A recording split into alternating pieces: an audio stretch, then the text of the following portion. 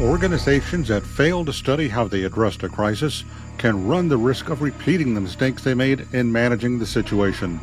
I'm Edward Siegel, author of the award-winning and best-selling book, Crisis Ahead: 101 Ways to Prepare for and Bounce Back from Disasters, Scandals, and Other Emergencies. I'm also a leadership strategy senior contributor for Forbes.com. In today's episode, communications consultant Kim Crowder shares her advice on when and how to track responses to a crisis and who should be part of this important process. Hi, Kim. Welcome to Crisis Ahead. Thank you for having me. So tell me a little bit about your background and experience dealing with crisis situations. Yeah, my background is in marketing, marketing communications. I got my degree in that and have worked in so many industries, including sports entertainment. That's where I started right out of college. Lots of crisis. That's where I really cut my teeth around crisis communications when you're talking about sports or a major sports complex. Moved into healthcare, as you can imagine, crisis there. Fortune 500 retail company, nonprofit, and government work, and so really got thrown into crisis comms without sort of any formal training. And then over the years, after you go through that, once you understand why it's so desperately needed to not only document, but to learn from those crises. I think most people think that can never happen to me. And then when it does, you don't have a plan. You go, oh gosh, it's happening now. What? And so that is why I'm deeply passionate about having that plan in place. So assuming an organization does not bury their report or throw it away or put it in the safe never to be seen again, what steps should they take to incorporate the lessons from the documentation into their existing or new crisis management and crisis communications plans? Yeah, what steps should they take to implement? I like that question. One thing that where we see organizations struggle because it is often a looking in the mirror and sometimes maybe missing some things, right? Uh, One of the things that we have seen be so powerful with organizations is when they can translate data into action. And so I'll give you a strong example of working in the government sector, and we were going through buying a property, and it was moving into public domain, particularly in a Black neighborhood, a historically Black neighborhood where those folks were deeply committed. Many people had been there 40 years, right? You have these pioneers or these staples in those communities who had thoughts. And there were opportunities that were missed to have conversations with those community members and to see ourselves as secondary, right? As secondary to the conversation. There were also things that we did really great where we had open and public forums around conversation. Well, Kim, there are different kinds of crises that companies and organizations are dealing with today that were never on their radar screen 5 or 10 years ago. How should companies and organizations account for these different types of new crises when they're documenting a crisis or when they're preparing for the next one? Yeah, as organizations are thinking about crisis right now, it is so important to understand all of the channels of communication and how that could impact the organization. So, whether we're talking about social media or a memo, or whether or not we are talking about the language that team members use to make sure you truly understand that. And also on the flip side, I alluded to that, or I think I was pretty clear on that before, that the conversation about inclusion is a big one right now. And it is interesting because we're seeing large organizations still misstep in that area. And we're also seeing organizations that are completely soaring. And so, really, for those organizations who are wanting to avoid those sorts of missteps, is to think about at this point, where are your vulnerabilities? internally with your team members, do you have team members who could identify areas of concern that could turn into crisis for the organization? That is deeply important. If you don't have those teams, particularly teams themselves that have folks with diverse backgrounds, or having a partner who could take a look at that, that is extremely important as part of this conversation. That last thing I'm going to say is that organizations are more global now, now more than ever, right? Many organizations are expanding. Many people don't sit on the same soil as the headquarters of the organization, or even if they sit in the same country, they may sit in a different location.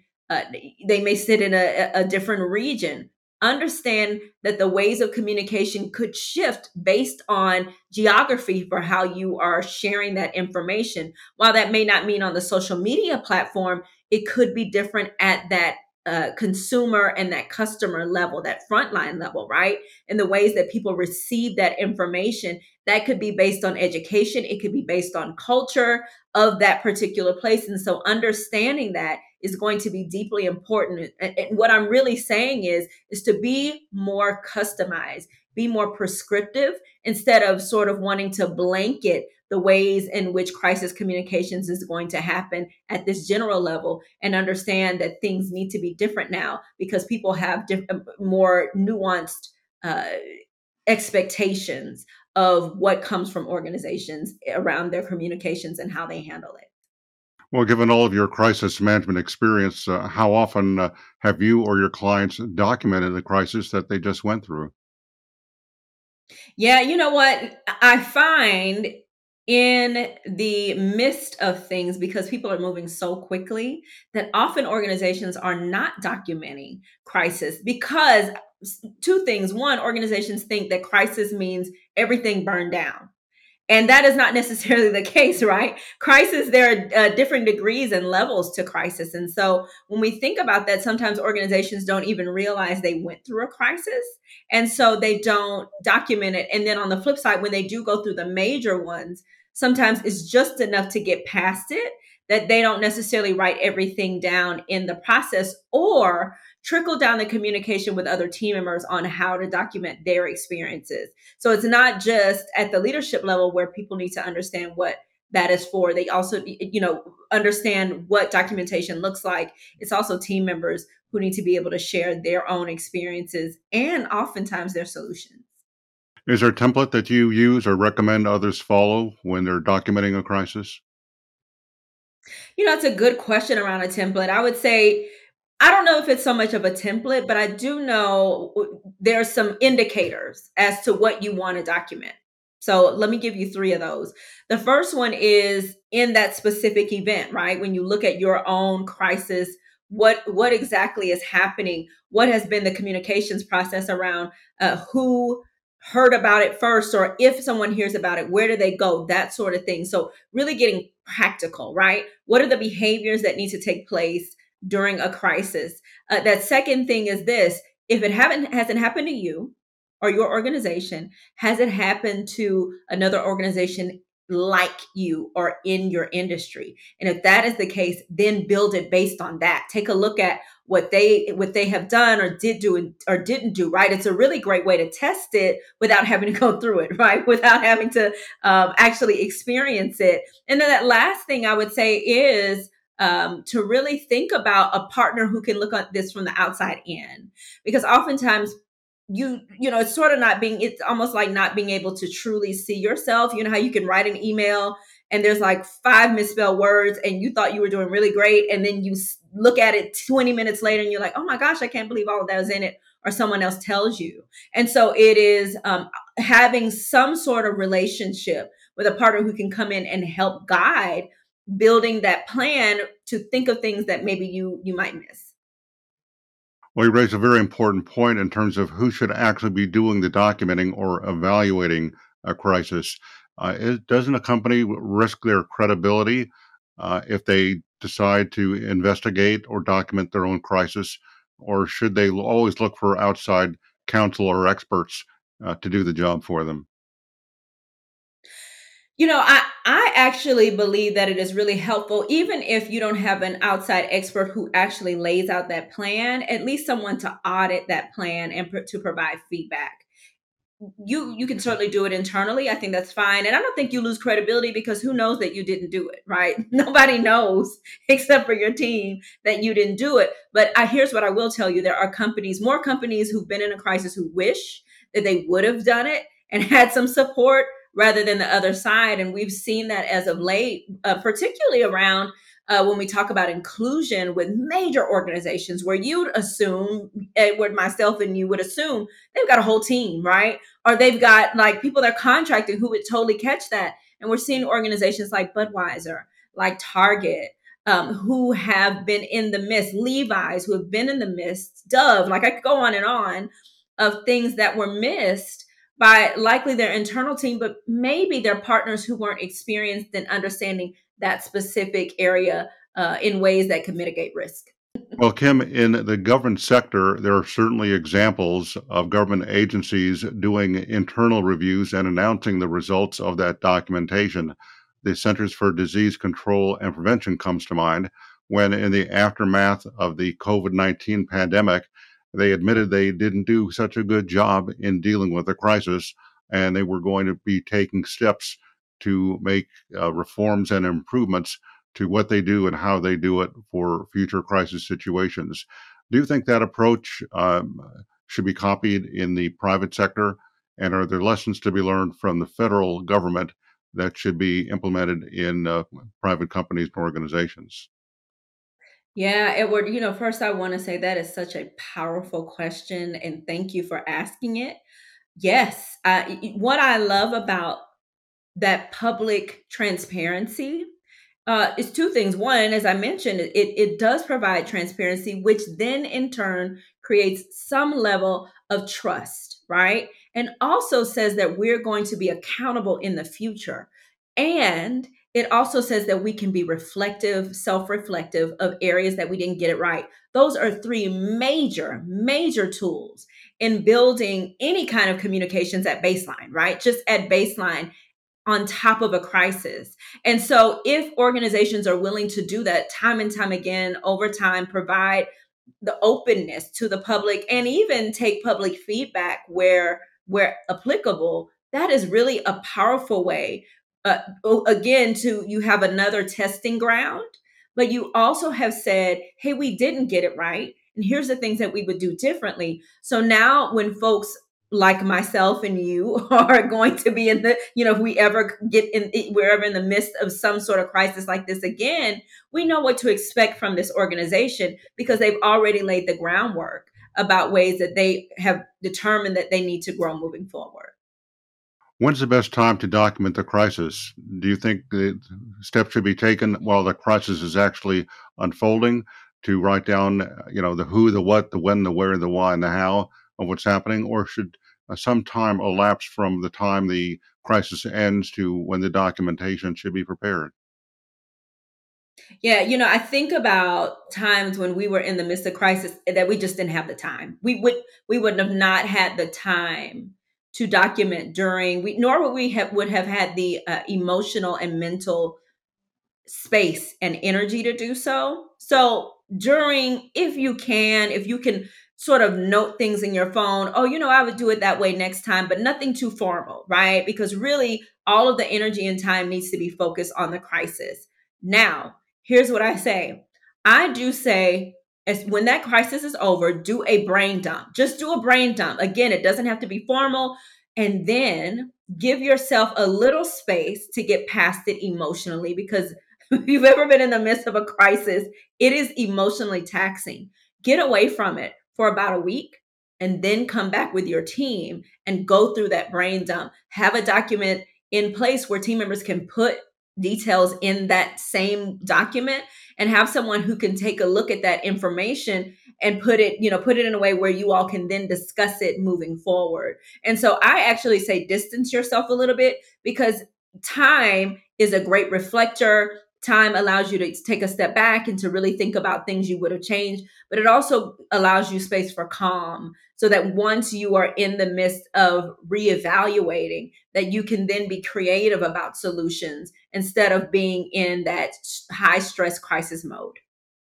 You mentioned putting together a team. Do you think in the private sector and in the government sector, teams of people, experts from different part of an organization, should be part of that evaluation and documentation team, or should it fall on the shoulders of the top executive or one or two of his or her uh, top lieutenants?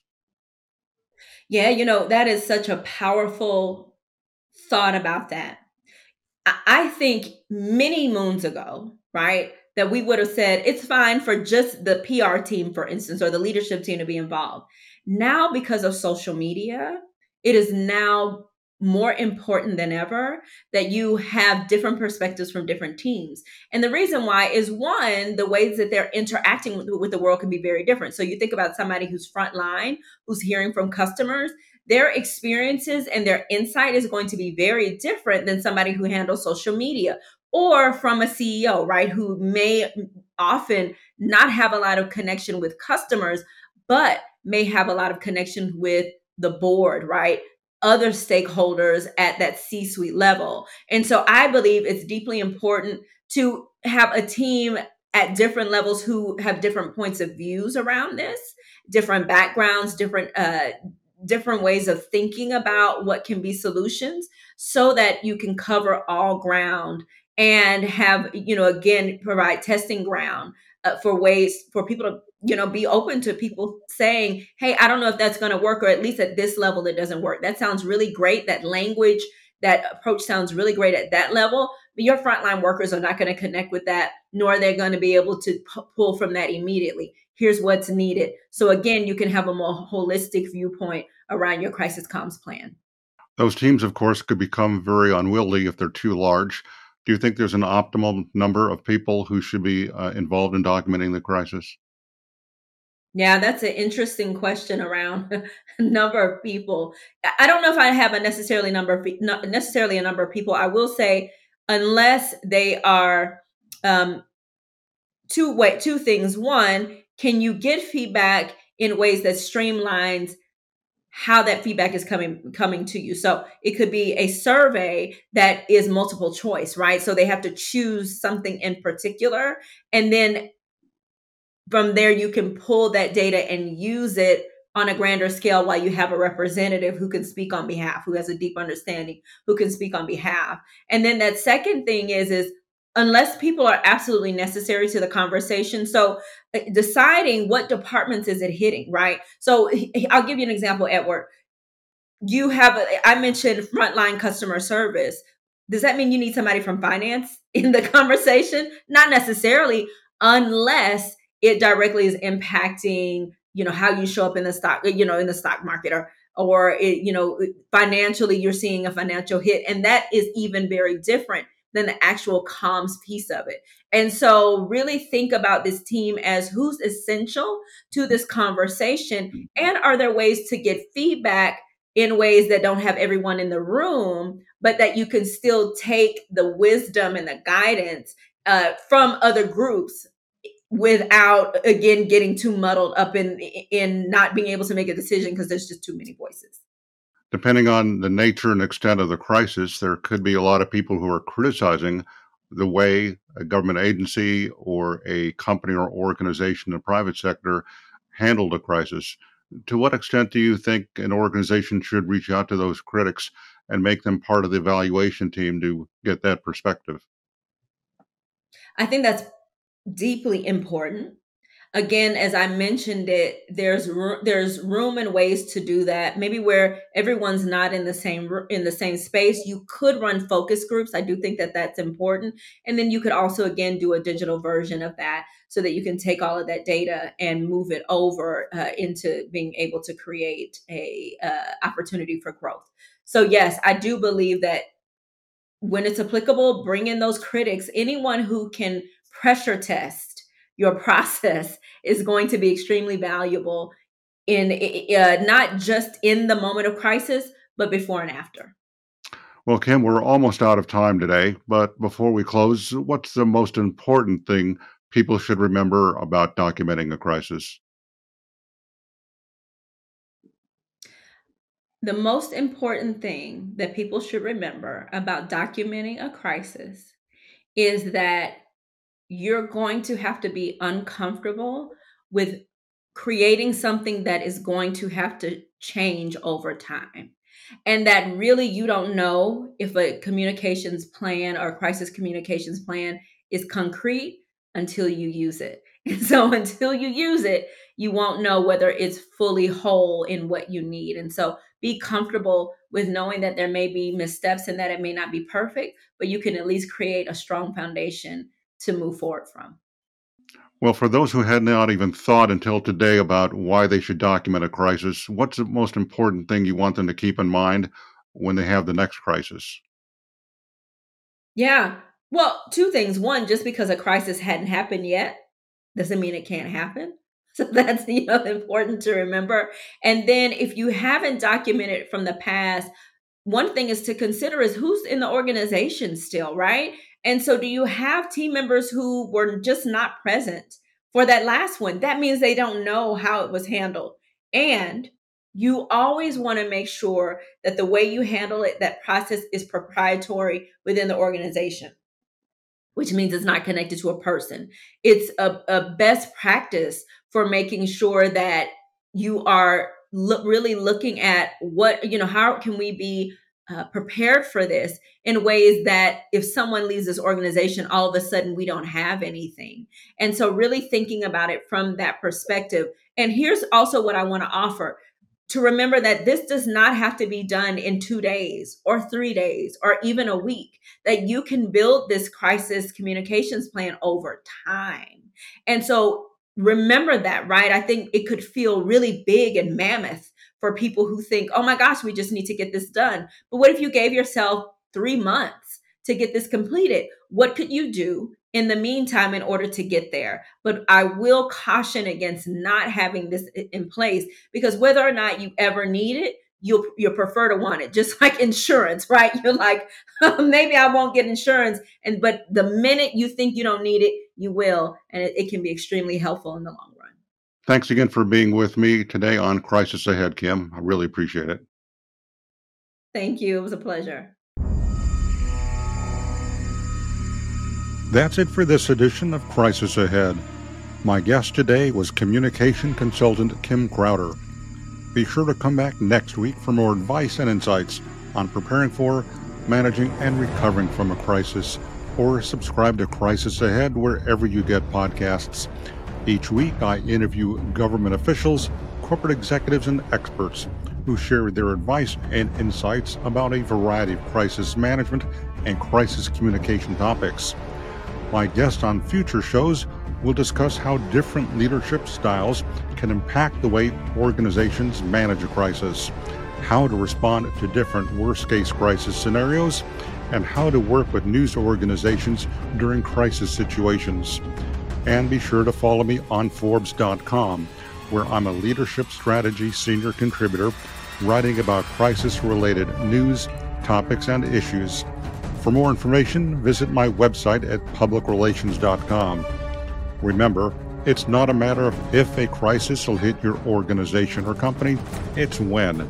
And the sooner you're prepared for it, the better.